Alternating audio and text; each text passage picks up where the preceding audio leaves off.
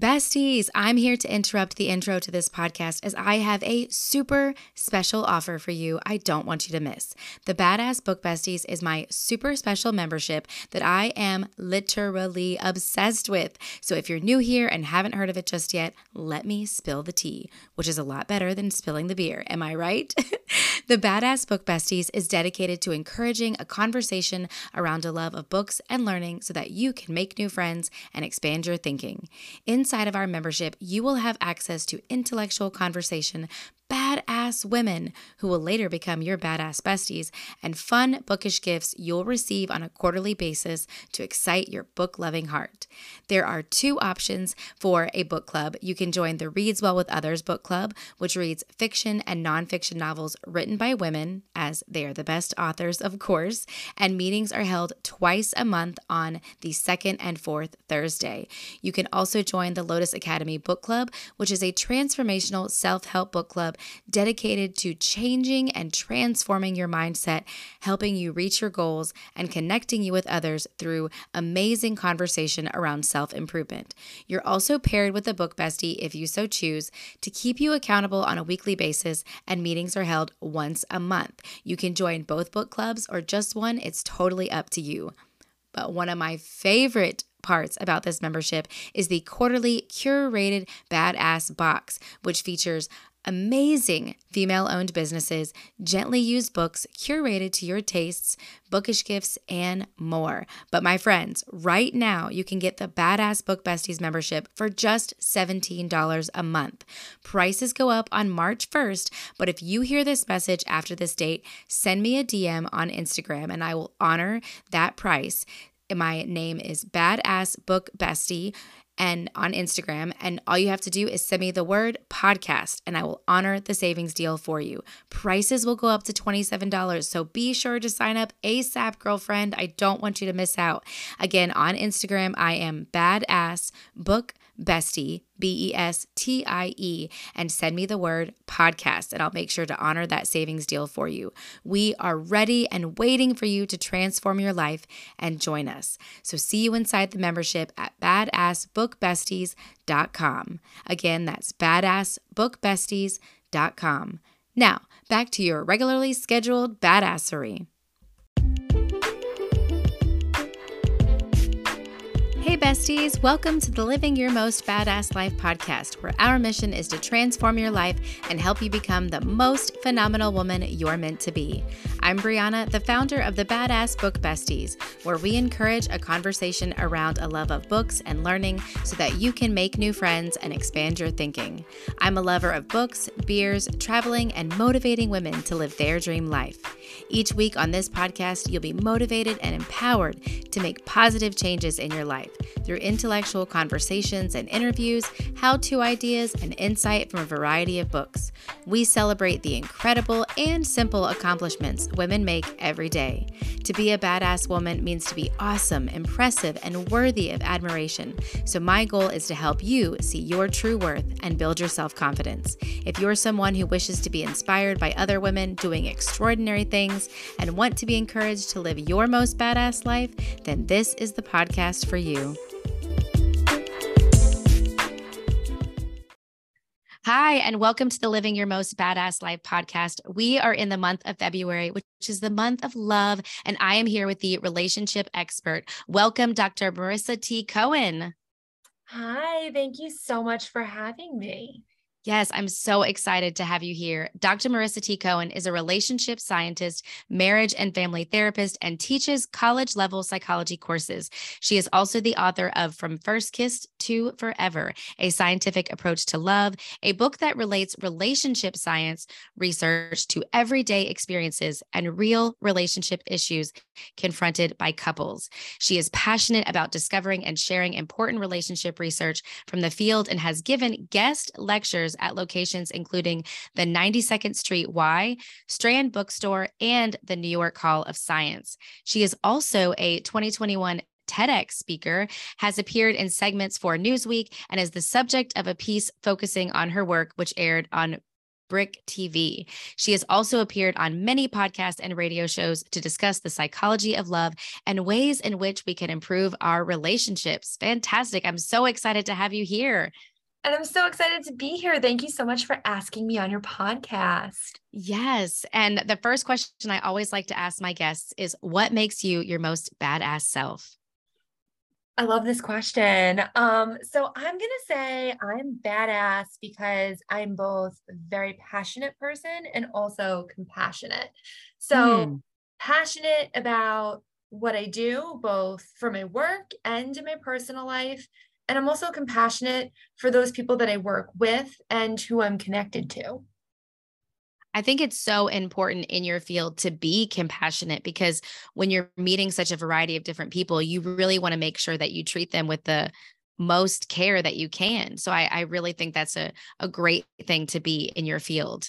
Exactly, exactly. And I am so fortunate to have a broad range of clients. I see all types of individuals, couples, and families. And there's just so much that I can learn from all of them and all of their lived experiences and the diversity of their lived experiences.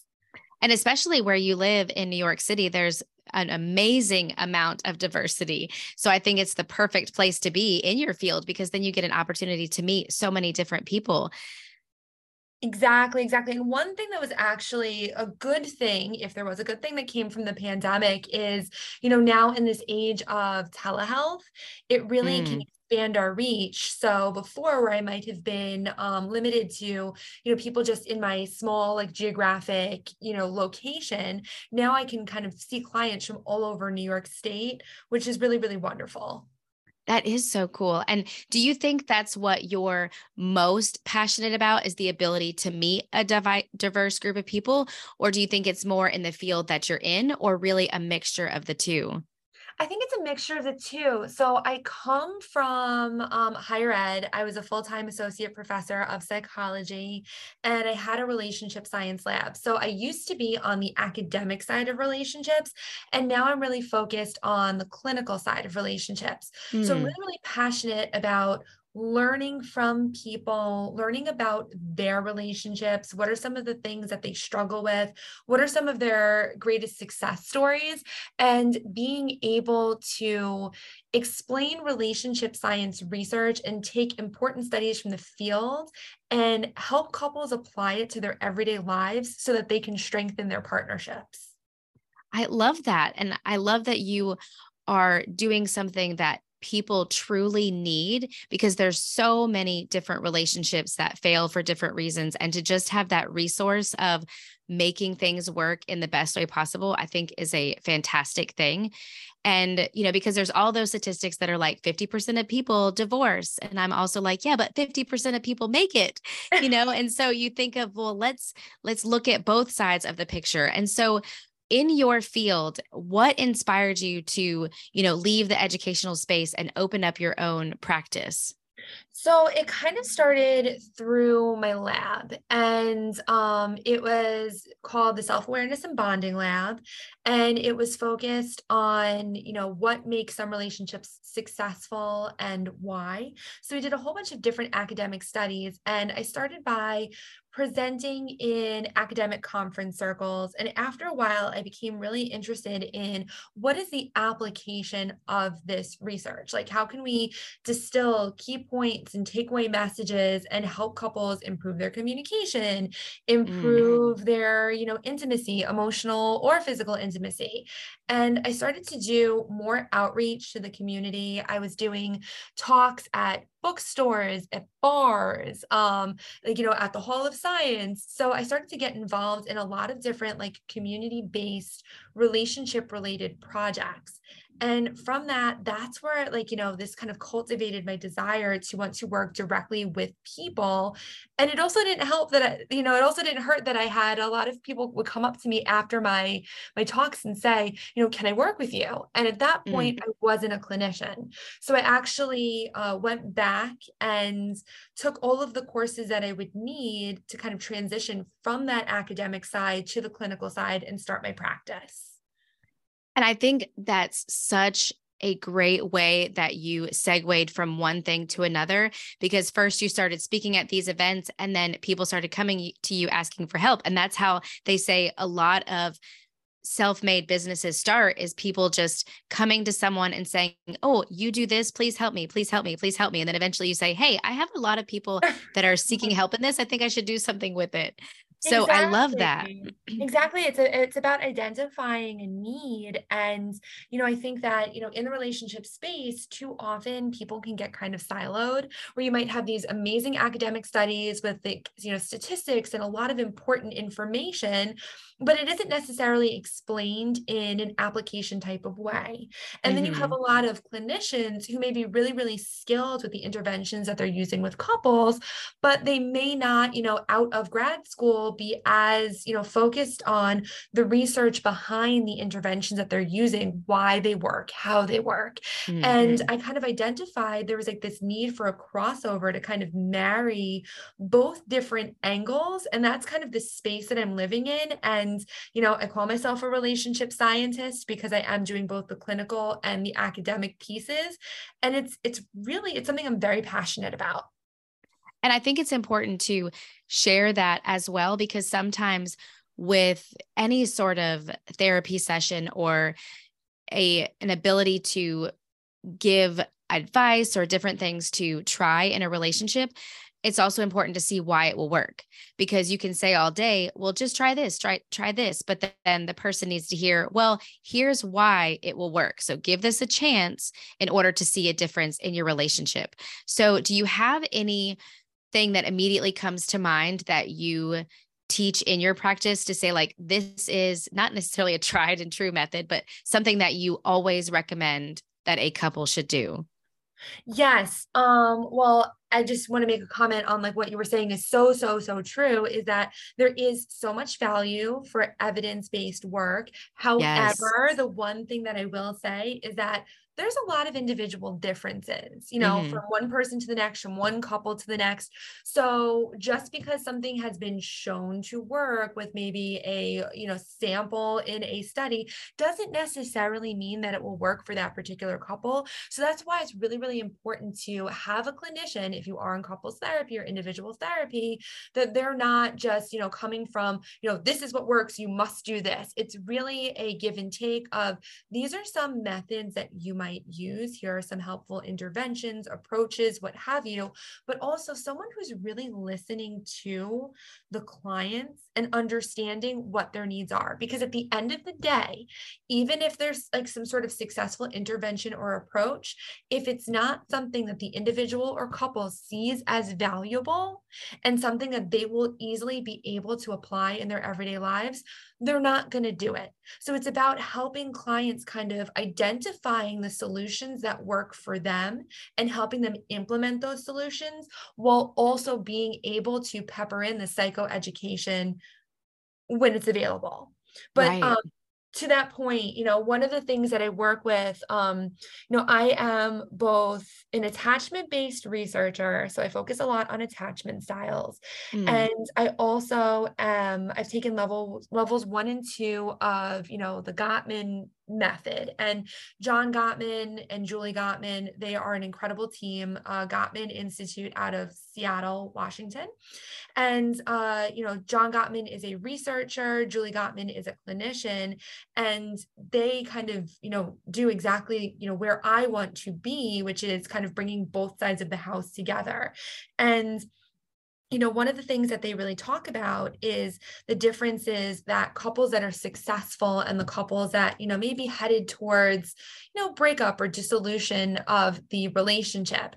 And, research study after research study has shown that anything that is negative is so much more salient than the positive. So think about this, in your everyday life. If you are having a conversation with a friend and they tell you a whole bunch of positive things, and they make, maybe some offhand remark about like, oh, really? You chose to wear that today? That's going to be the thing that kind of sticks out in your mind. And that's Hmm. going to be the thing that kind of lives with you, which is so unfortunate. And, they talk about, couples that are headed to, divorce or separation, there is a ratio of positive to negative of 0.8 to 1. So there's a little bit more negative in terms of their communication and interactions than there is positive. In order to just stay together, the ratio needs to be 5 to 1 positive to negative, and Oh, wow. successful have a ratio of 20 to 1 positive to negative. Wow. So that's something that I talk about with a lot of my couples because, when we get into a disagreement, sometimes we have these patterns that we've formed over time, maybe from our family or previous relationships. And, we know how to like, quote unquote, win an argument. And we might sometimes fight dirty, which can be really, really problematic. So that one critical statement, that one thing that we do just to kind of like, get under our partner's skin, and maybe we're coming from a place of hurt, that one thing now needs to be counteracted with 20 positive, but authentically positive things just to kind of even out. And that's a tall order. So paying attention to the way in which you communicate with your partner, the way in which you interact, and, if criticism rears its ugly head, that's something that I find really, really helpful for couples to understand, both that psychoeducation piece and then working with them in real time to kind of point out some of the communication patterns that I'm seeing. And of course, you would have to make sure that each person has a lot of honesty behind that. So do you have them kind of write down the things that they say and do just to confirm it? Because I think that for some people, they don't see that they are the issue. They might think that they are being positive, or they might not think that their language is really expressing something negative. So do you have them write down the things that they say or kind of journal out that process, or just do you base it on what they talk about in the session? For sure. And that is such a great question. There is a little bit of a self-serving bias where we kind of view ourselves, maybe as presenting as better. We might not notice our flaws when it comes to communication, where maybe it's always the other person's fault. And, without that self-awareness, it's really, really hard to identify patterns and change the behavior. So, sometimes I will have couples, I don't personally, every clinician is different. I don't personally assign homework between sessions unless it's something that is organic and comes from the discussion. So if we're having this like really interesting conversation and, people are processing things, I might have them between sessions, journal their thoughts or kind of reflect on something and then come back ready, fresh with the next session to just pick right up from where we left off and what their thoughts were in between that time. But usually what I find the most helpful is if couples can bring up like a hot button issue, something that they have, trouble and maybe a perpetual problem in their relationship that comes up time and time again, and just having them actually talk that out in session is one of the most helpful things, because then they're having a disagreement in real time. And it's remarkable how they will forget that I'm there. I just kind of like go into the background, and they are really interacting in the true way in which they communicate with one another, and being able to see that and slow down the argument and really break it up, where I will interject and point out for them what I'm seeing as the outside observer, and maybe just have them reframe the way they're thinking about what their partner's saying, or rephrase what they're saying to their partner. That is one of the most powerful things.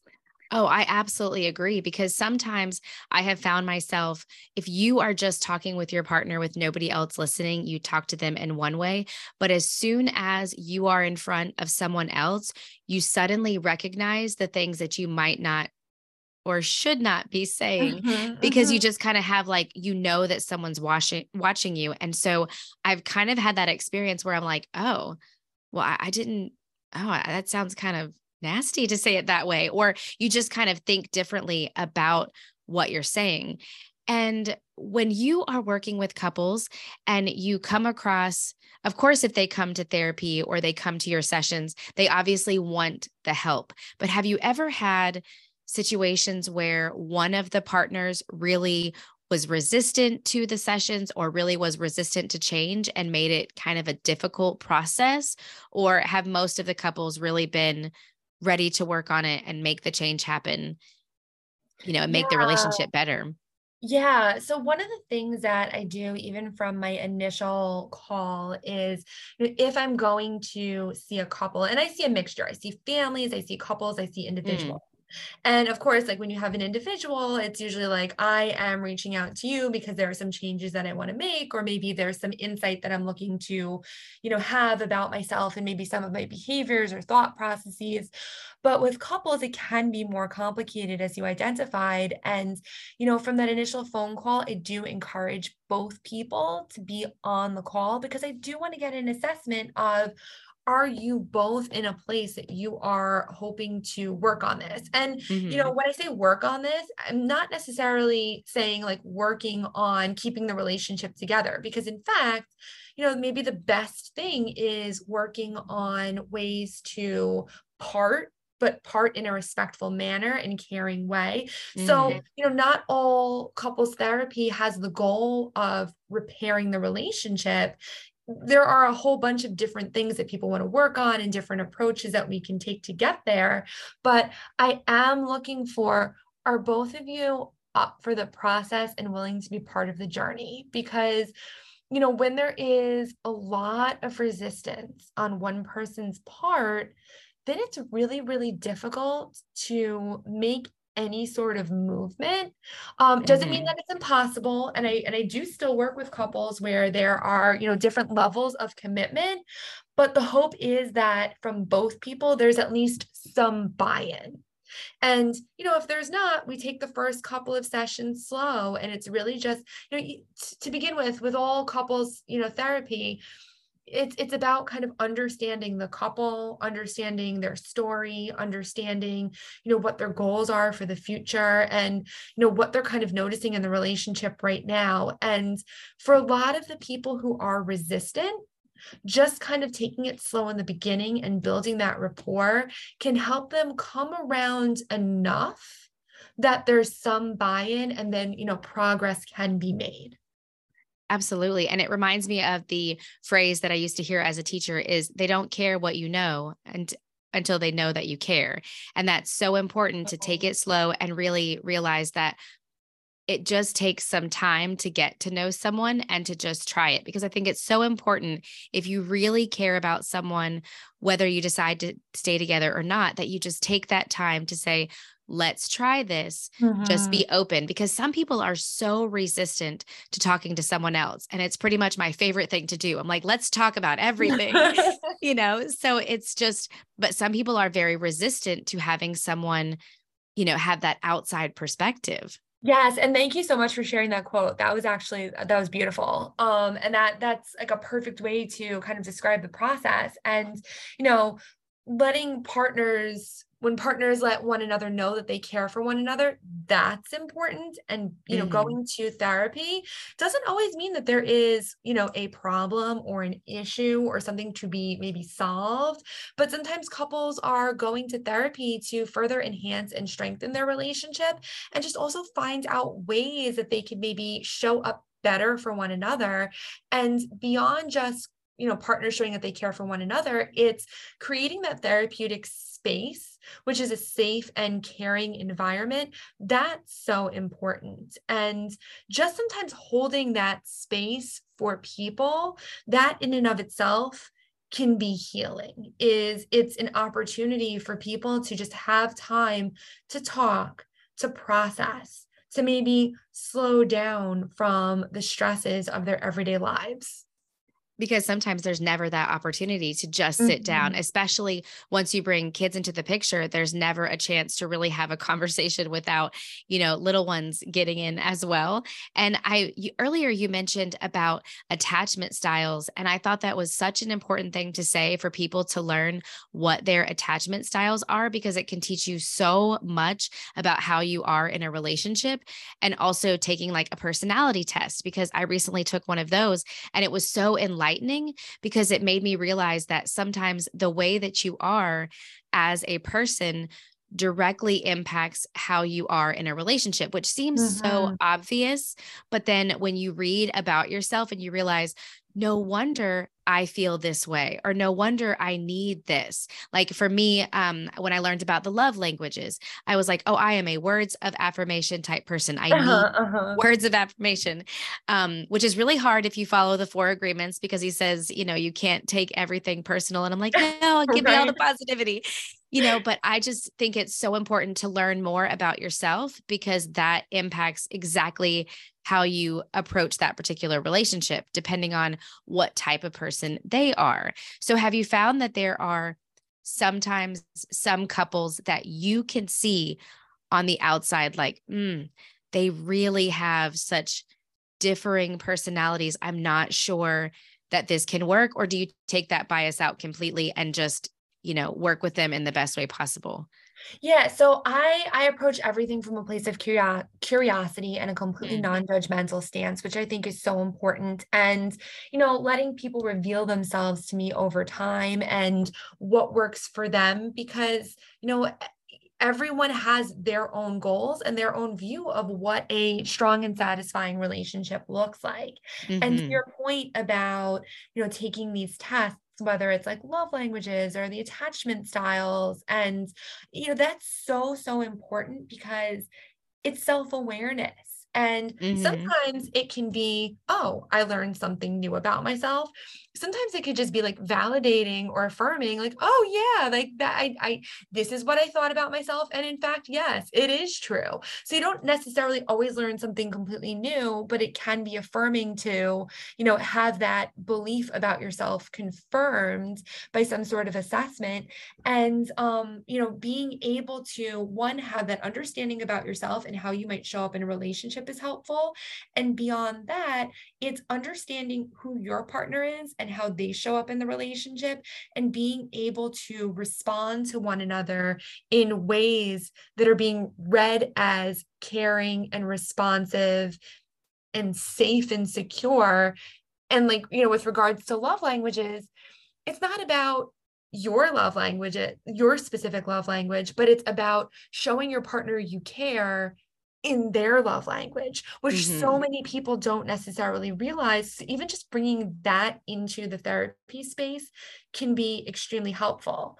And to your point about, looking at maybe personalities and matches and overall, I guess, compatibility, where it's really, really important for couples to be closely aligned is when it comes to things like value systems and overarching worldviews. So kind of those more deep, deep components of who we are at our core. And, while a lot of people think, oh, it's opposites that attract, that's a common misconception. It's actually birds of a feather that flock together. So we Mm, do like people who we do get along with better. We get along with people better if we have these similar worldviews. Now, that doesn't mean that we need to be carbon copies of our partner. And in fact, our relationships can be further enhanced if we have different interests and we have different hobbies, because we can learn from one another, which leads to self-expansion and expanding our horizons. But yes, when it comes to those core value systems, that's where it's really important for partners to be aligned. And over time, we grow. And some partners grow together and some partners, may grow apart. So it's about understanding that process. And I think along with that same mindset, when you said earlier to understanding what your partner wants as well, that is so, so important for that other partner to make sure that they are paying attention to what that other person wants as well. Because I think sometimes the problems in relationships that I've heard a lot of my friends say is they'll say, my partner doesn't listen. My partner, I literally tell that person exactly what I want, and they still don't complete that, or they still don't follow through with that. And then others say that they try everything to be the perfect partner for Mhm. their loved one. And I think it's just making sure that the partner that you are with, that both sides actually want to come together and make it work. Because sometimes some people think, well, I am doing everything. Like I once talked to someone who was struggling in their relationship, and the husband was not, he was fixing all of the other things. He was, like there was a problem inside the relationship, but he was fixing it in ways of like, making dinner or, Mhm, cleaning the mhm. house or something. And, she said, it's really great that we painted the car, but the car is broken. It's really Mm, great that we put new tires on the car. That's awesome. But the car isn't running. We need to work on fixing the actual vehicle instead of just making it look pretty. And I think that's so insightful, because it's like yes.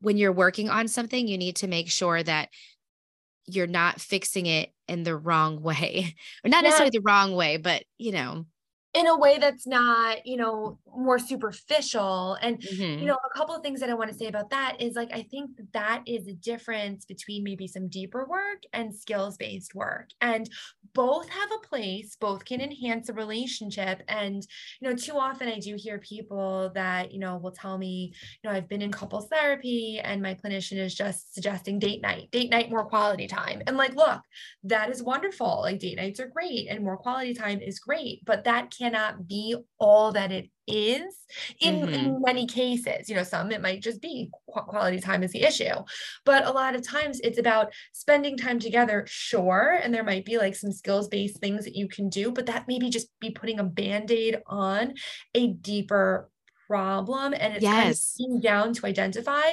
what that issue may be. Now back to the example that you just provided, I just want to make it clear that like, this person who may be making dinner, and doing all of these things, they may genuinely be viewing this as like, yes, I am addressing the issues, I am working on the problem. Their hmm partner, on the other hand, may be viewing that as like, well, why are you doing all of these like superfluous things and we're not really digging deep?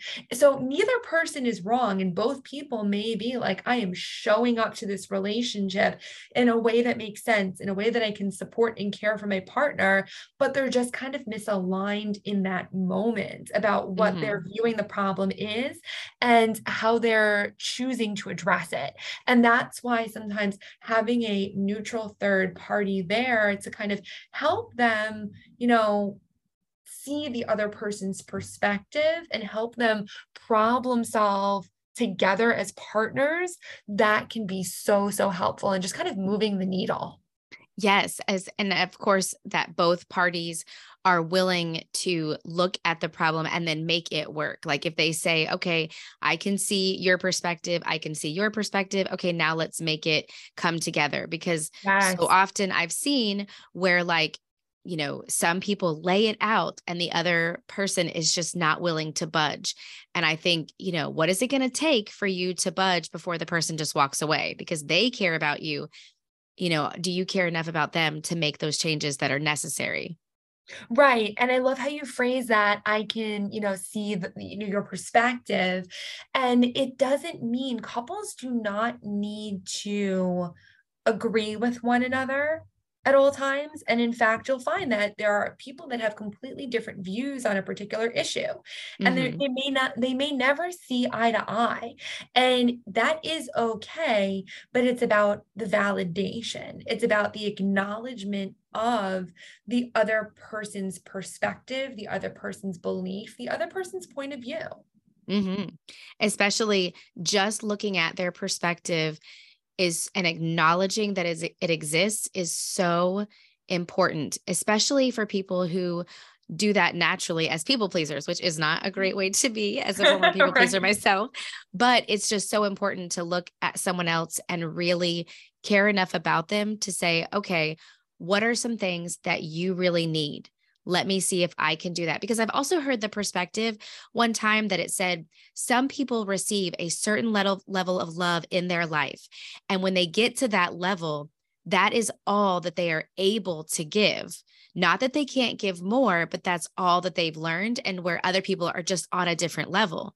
And so Mhm. it's like, does the one person go down to the other person's level, or does the other person rise up, or do they somehow kind of come to some agreement where they're both moving. Oh, I love that. I love that.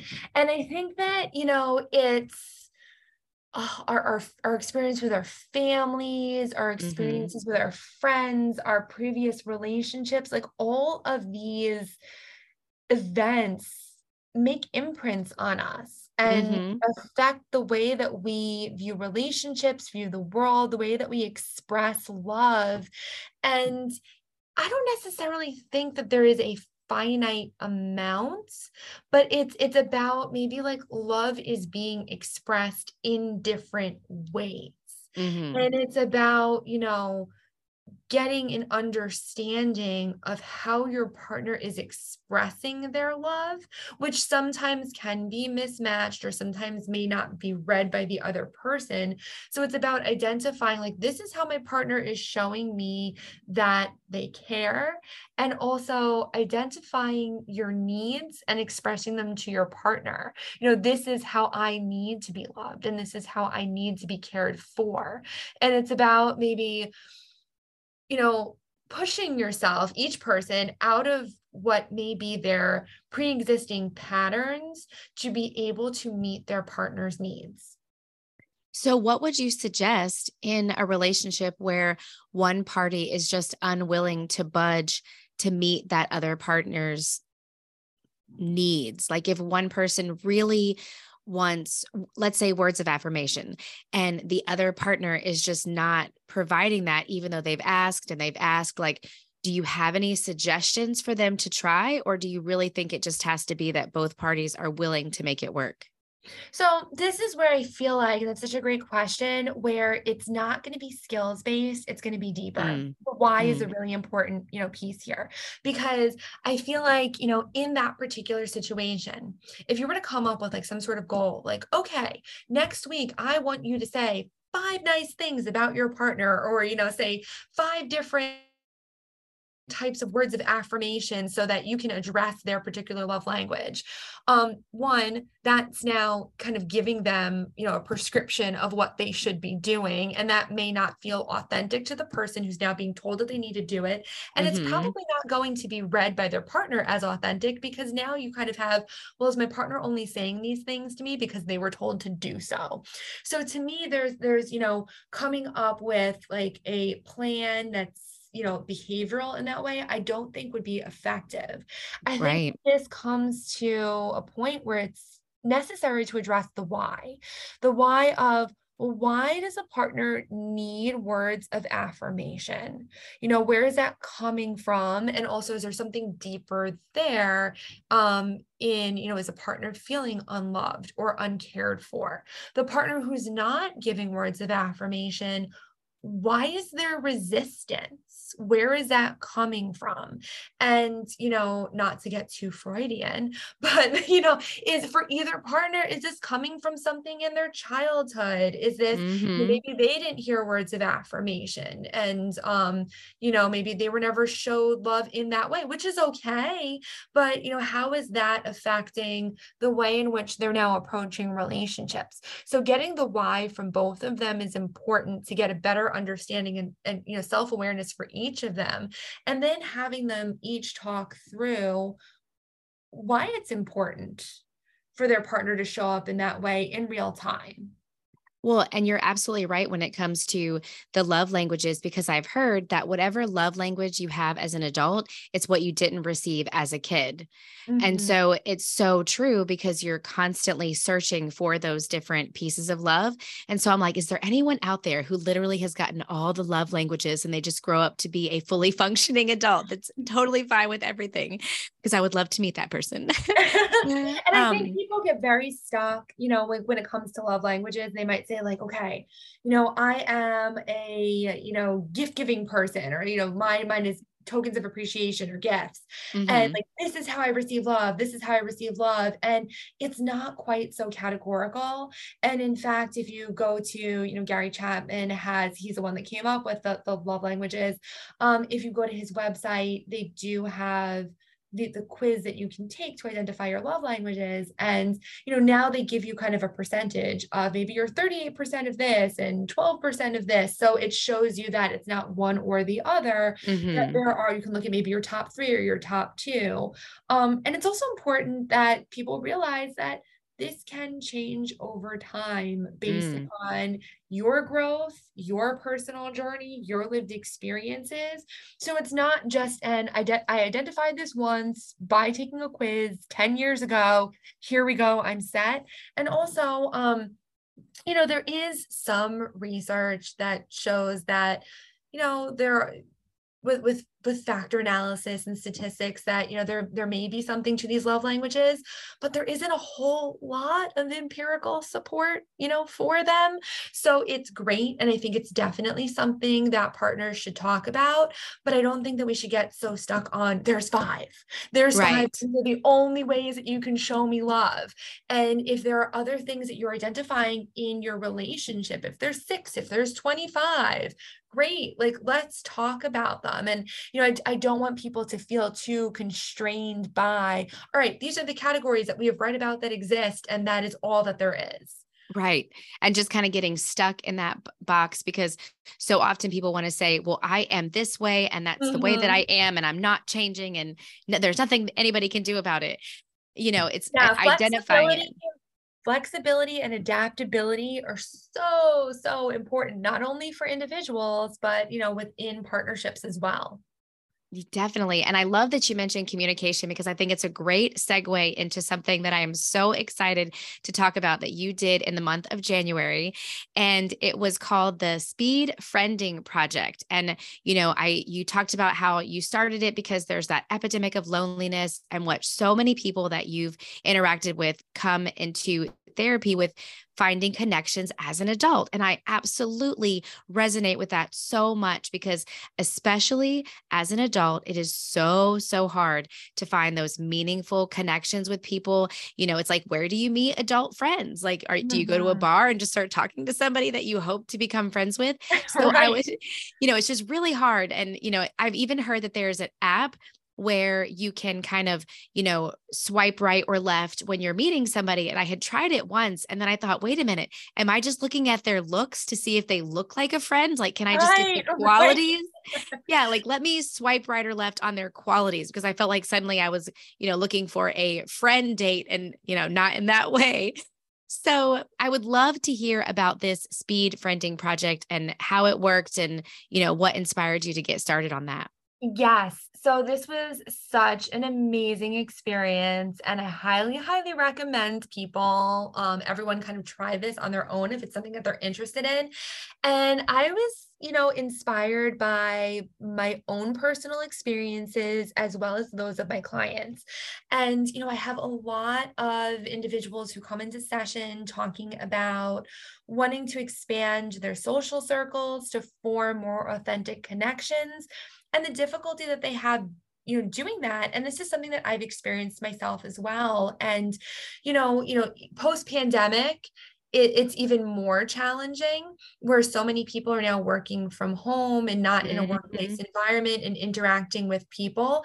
And I myself am in private practice, so it's really just me doing virtual sessions by myself. I mean, I have my dog around, but she's Yeah. she's wonderful. But it's about trying to create connections with other people. And if you look at the advice that's out there online, it's about downloading some of these apps, which can be very similar to speed date to dating on dating apps, which Hmm. I've had that experience as well. And you can either love it or hate it, sometimes both.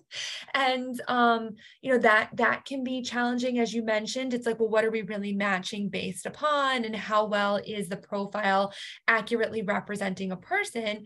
And the other idea that is constantly being bounced around is meetup groups. And Hmm. I myself have gone to meetup groups. I have also hosted meetup groups, and they are really, really wonderful. But depending upon your geographic location, it can be hard to find a group that resonates with you. And something that I've struggled with is in my area, there are a lot of groups for, people in tech or real estate professionals Hmm. or people 50 plus or single women. And, I am in the suburbs, but live very close to New York City. And a lot of the groups are New York City. And, I want to find people who are out here in the suburbs as well. So just trying to find a group was a real challenge. So I wanted to come up with a way to basically make authentic connections and also one-on-one connections versus,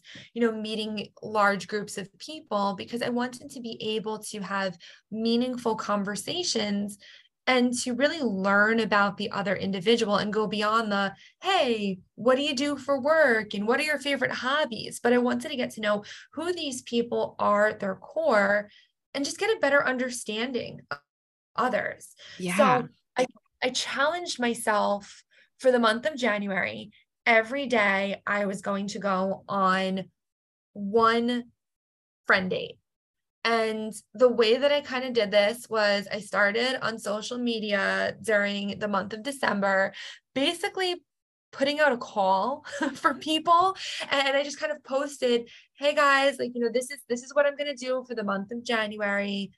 If you are, one of my Facebook friends, I already know you, some closer than others, because like some of my friends are like people I see all the time. And some people might have been, people who I haven't seen since high school. So I already know you. So I'm not necessarily looking for my pre-existing friend group, but like, if you have some really great friends that you think that I am likely to get along with, send me up on a date. And I wanted to make it, because I know that's a big ask for people. So I wanted to make it easy for them. I wanted to be flexible in terms of timing and location. I also wanted to keep it open so that I could meet people from all over.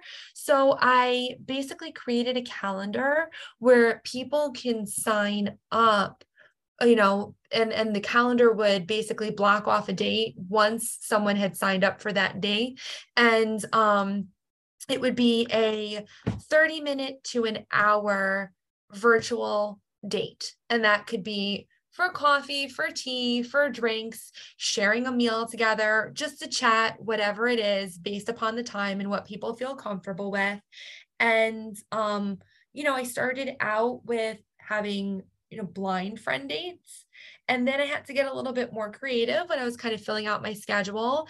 And I just started reaching out to either people that I know who I've lost touch with over time, or people who I've met in some form or another. Maybe we like used to work together, but we really never got to know too much about one another. And I wanted to learn more about them as a person.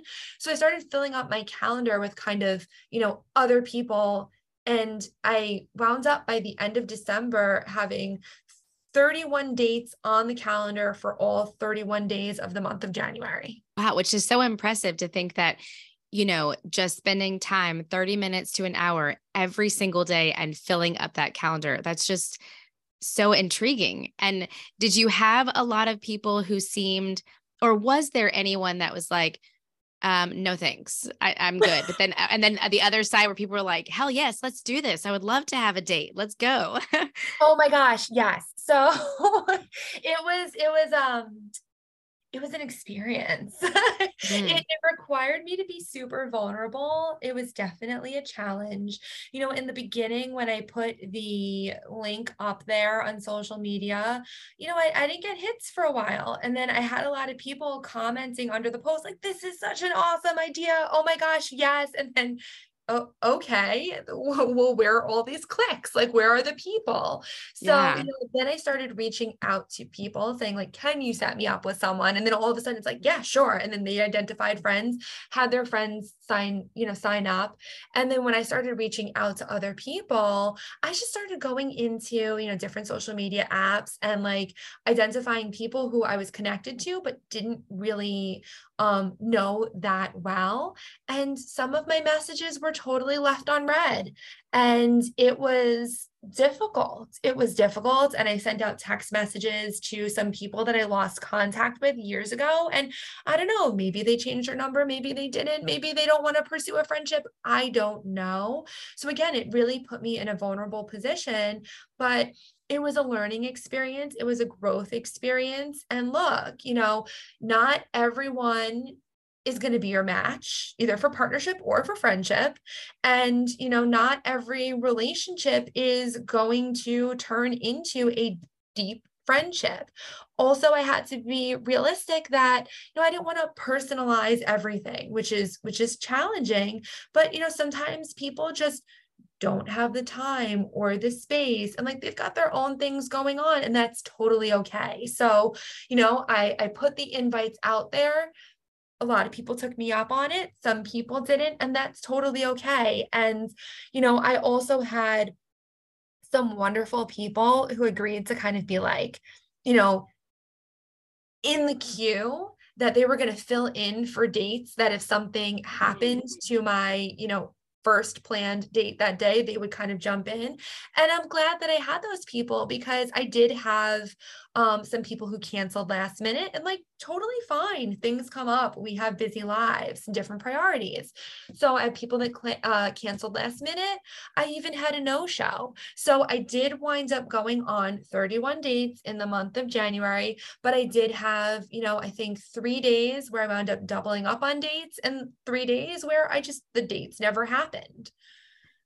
And I think it's such a cool idea for those people who really want to make those genuine connections and to learn more about others. Because so often in our lives, we're just rushing, rushing, rushing. And like you said, there were people who left you on red. And I think we've all experienced being left on red. And you kind of immediately take it personal. Mm-hmm. Then I've also said, there have been times when I have just not been in the space to be able to respond. Either my kids are pulling my attention, I've got a lot of work things going on, or maybe I just need to take that mental break. But then the person who's sending the message kind of feels that vulnerability, as you were talking about, like, oh, did I say something wrong? Did Mm-hmm. I, like they want to point the finger at themselves. And I think it's so important that, for what I learned just from what you're saying, is just to say, it's okay that people do not respond. And it's okay that some people cancel and some people showed up. You started something that you were interested in and made it work. I think that's one of the most important lessons that I see from that experience. Aw, thank you. I appreciate that. And yeah, like there is that tendency to not only, you know, personalize, because we want to understand people's motivations. We want to Mhm. understand the cause of behaviors, and we can catastrophize, and we can go from like, oh, they didn't respond, they must not like me. And like, Mhm. maybe they don't want to go on a friend date with me. I don't know. But then also, maybe they're just busy. Maybe they read the Right. message. And in fact, I have done that before, where maybe I'm in the middle of doing something and a text message comes in and I open it, but I'm so focused on what I'm doing, even if it's something like folding the laundry, or like if it's a chore Yeah. that I'm doing, and then all of a sudden I just get pulled into the next thing, and I forget the fact that I had opened the text message, because now that alert is not even there. So it's, I don't know what was going on. And with a couple of people, I did follow up and say, hey, did you get my message? So, I put myself out there, and sometimes it did lead to responses, sometimes it didn't, and that's okay. And I reconnected with old people through this project, like people that I've lost touch with. Mhm. I learned more about people that I maybe didn't know that well. So we now have formed different relationships. And I also got to meet a lot of really cool new people. And I feel like the coolest thing about this was that, I don't know, maybe I just like got into this space of like, it's cool, I'm just going to put myself out there. So I found that like during that month, I just started taking more risks. I Yeah. went to a drop-in improv class. I mean, I like improv anyway, but it's always something that makes me nervous. But I wound Mm. up going to a new drop-in improv class. I wound up signing up online for like a creativity class. So I wound up kind of just like being in more social situations, both in person and online. I wound up having a call with another clinician about business related things, and just from the area code that she was calling me from. I'm like, I think you live by me. And we started just talking, and we started discussing the possibility of meeting up in person for a coffee date. So it put me in this kind of just groove of, you know what, I'm going to put myself out there. Let's see if something comes of it, which was a really cool space to be in. Oh, that is so cool to think about, that literally with you taking some fearful steps and putting yourself out there, it made you Mhm. then inspired to do more fearful steps. And so it's like taking that first initial step is the hardest, but then it had so many positive outcomes for you. And so that's just so incredibly cool to think of doing this experiment. Like, I'm really interested in doing it for myself, because the fact that meeting other people and learning more about them, but then also learning things about yourself of how, wow, I stepped out of my comfort zone. You know what? I think I'm going to step another box out of my comfort zone. And then the next thing you know, you're like way past your comfort zone and you're like, wow, I'm in a Yes. totally new territory. And it was so cool. And I mean, I learned things, like you said, about myself, about other people. I got some great restaurant recommendations. Like, just, Mm, it's cool. And I got to learn about, one of the things that I did touch on with a lot of people is, how do they form friends? What are, mm, this wasn't, it was very, very organic conversation. I did start with a lot of people like, yeah, the purpose of this is to make connections. And this is why I was motivated to do this. So, maybe the first 10 to 15 minutes of conversation did focus on how challenging it can be to form friendships as an adult. But then after that, it was just kind of free flowing conversation. And we touched on all sorts of different topics. It was really wonderful. Oh, and I absolutely agree, because when we had our friend date, I was like, this is so neat. Like, we had such a great time. And I feel like I could have just talked for hours because we just had so much in common and the conversation really flowed. And I think going back to what you said earlier about making sure that you're meshing well with the right person, is that sometimes we think we have to be for everyone, and we don't have Mhm. to, like, there are people out there that might not like us or might not get our personality. And I always go back to one of my favorite quotes is, you may be the juiciest, tastiest peach, and there are some people who don't like peaches. I Like, love that. I and love that. And yeah. it's so true. It's so true. And that is okay. And I think that, sometimes there's a lot of like anxiety surrounding that, and maybe just kind of like sitting in that and getting to a place of acceptance of like, you're not going to be everyone's cup of tea, and that is fine. And look, I mean, the friend date that we had does stand out to me because like, I feel like we got to that space of just like, we just jumped right into conversation. Like, the Yes. moment we signed online, I was like, oh, this feels like an old friend. Like, there's this like level of comfort.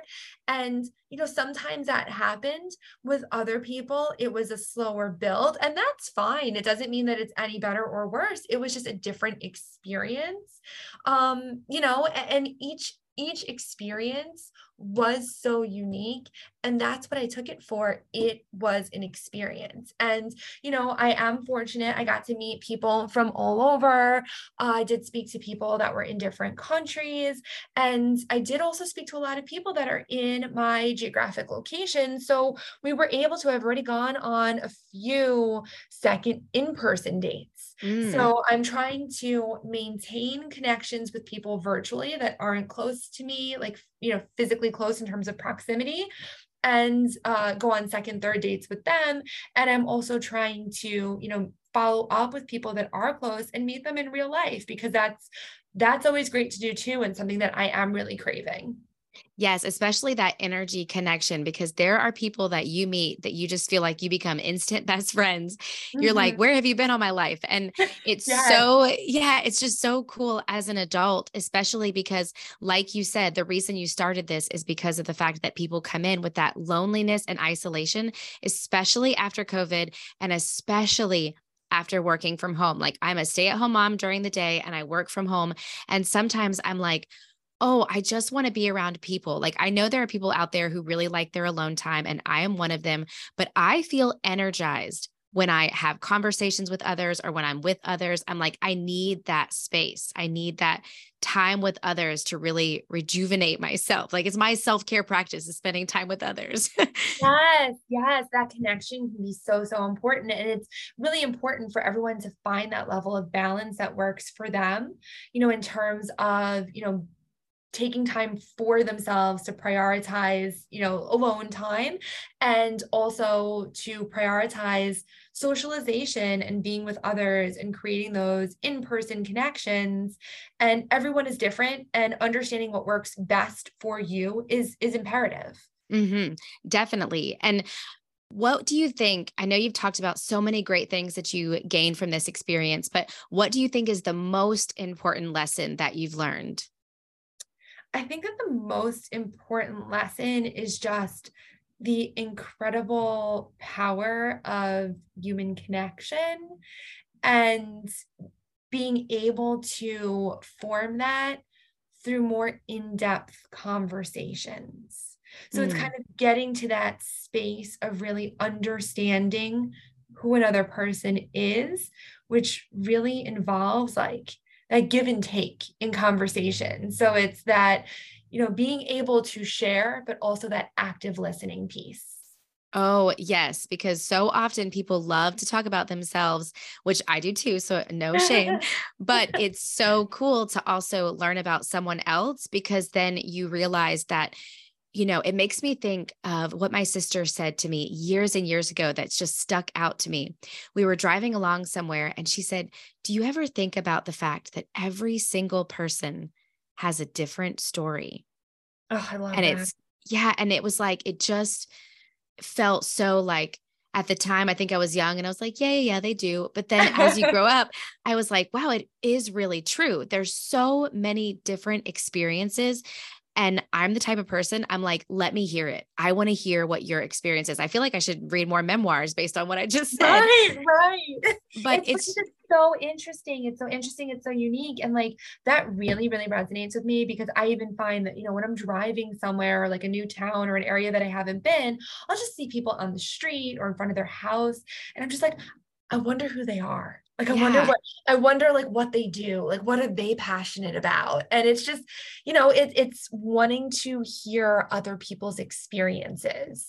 Yeah, I feel like when I go on a plane sometimes, I'm always like, okay, where are you going? You look like you're Right. dressed for work. And one time I heard when I was in high school, I took a writing course and they said, if you ever want inspiration for your writing, just go and sit somewhere and listen to people. And I've never done it because, I've people watched before, which is super awesome to do. Uh-huh. But I love the idea of just sitting somewhere and listening to what other people talk about, not in a creepy way. Like, I don't want to say like, I'm just going to go and sit by you with like a microphone and be like, sorry, I'm just recording this for my podcast. Could you just keep going?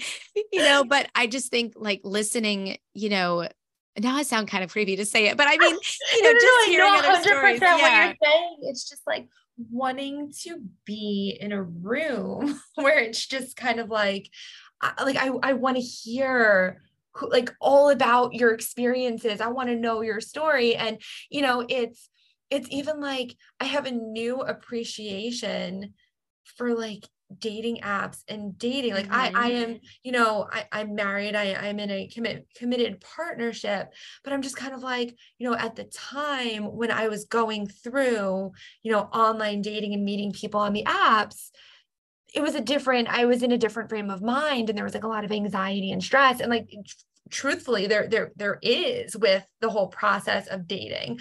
But Yeah. now I'm just like, oh, like I wish I could have had the insight that I have now, and right, like hindsight's 2020, and just like really have just enjoyed the process and the experience, and really have known that like not every person is going to be for me, and I'm not going to be for every person, and that is okay. But like, oh wow, like this is just like a time that we have set apart to be with one another, to just like learn about one another, and that's cool too.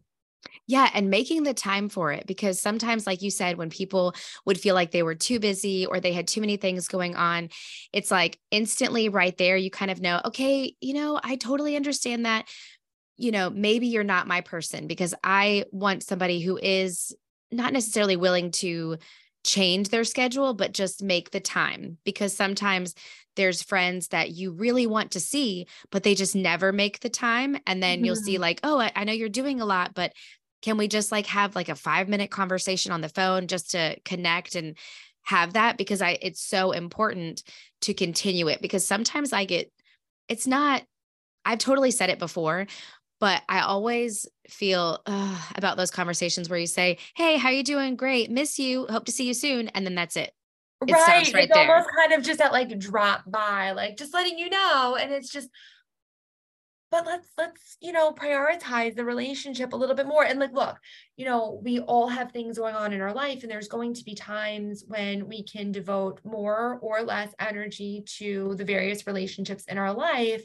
But Hmm. and that's totally fine. And maybe it's important to kind of set that expectation with, like, things are really busy with work or with other things that I'm dealing with in my personal life, so I'm not going to be as available as I usually am, but I do miss you. But then when we do have that opportunity or that time to kind of, make sure that we save space and energy to be able to devote to that relationship. Yes. And be willing to understand if like the other person, if you really care about them, to not forget about them. Because sometimes I have been the type to maybe not respond to a message a time or two. And my friend knows that. And she'll send me another message like, hey, I know you're not going to see this, but I really want to see you. Let's get together. And she makes sure to make the extra effort. And I appreciate that so much, I love that. because yeah, because sometimes I found myself, I don't know if this has ever happened to you, but I found that like I was only hanging out with people at a time when they were asking me. And I was like, Brianna, you can ask people to hang out. You don't have to wait for them to make the event. And I was like, oh, just having that sudden realization, because I would feel lonely and think, wait a minute, did I ask anyone to hang out? Okay, Right. well, And then that's it's me. so great. Like that's like insight that you had about yourself, which like led to a change and like more connections. But I also love what you shared about your friends regarding, like, she reached out again. And, it's everyone has, like, some people are texters, some people are, want to be involved in phone conversation. Some people need the reminder text. We're all different. So if we kind of approach the world through our lens and only understand people from like our point of view, we need to be flexible and realize that people are different, and what works for us might not work for them, and vice versa. Exactly. And just knowing that if you care enough, like we said earlier, about the relationship, you're willing to do what it takes to mesh well with that person. Because sometimes I've also had those friends that kind of get annoyed with my lack of being able to respond on time. And I'm like, look, a text message is like a message out into the universe that's like, hey, I'm sending this to Right. you. I eventually want you to respond. And I'm the person, my friends have said this. I think it's hilarious. I may take a little while to respond, but I literally respond line by line to your message. My friend's like, I don't need you to respond to everything. And I'm like, yes, I do. I need You're you to like, no, respond to it's like, everything. I value your message. I am not going to rush this with like, Right. a half-baked response at some point. I am going to like sit down and read everything that's going on and really like genuinely respond with all of my thoughts to like carry that conversation forward. And it may Yes. not be on your time frame. It's going to look different, but I care about your message. So it's all about like that adaptability and that realization that, we do have different approaches, and that's okay. Yeah, and I'm the crazy one, not in a bad way crazy, but I will literally, if it's a long message, I will literally copy and paste it into the message and then like delete as I respond, because I'm like, Oh, I I love can't. that. I Yeah, love I'm that. I like, do that with emails. yes, I'm like, I can't stand to, because sometimes I have sent a message to someone and I've said like multiple things and they'll respond to one thing. And I'm like, did you see the other part? Do I need Where to are the like other copy and parts? paste? Yeah. Well, this has been such a great conversation. And I am so glad that we not only had our friend date, but then we had another chance to talk today. So I would love to know, where can listeners learn more about you and your work, follow you, share all the love? Sure. So my personal website, which has the links to all of my social media accounts, is marisatcohen.com. And that's Marisa with one S. So marisatcohen.com. And if you're interested in learning more about my therapeutic practice is Embracing Change Marriage and Family Therapy. And that website is embracingchangemft.com. Perfect. Well, thank you so much for coming on today. And I hope that everyone likes, shares, follows all the good things to learn more about you and your work. Thank you so much for having me. And I look forward to setting up another friend date with you soon. Yes, definitely. Talk to you soon. Bye.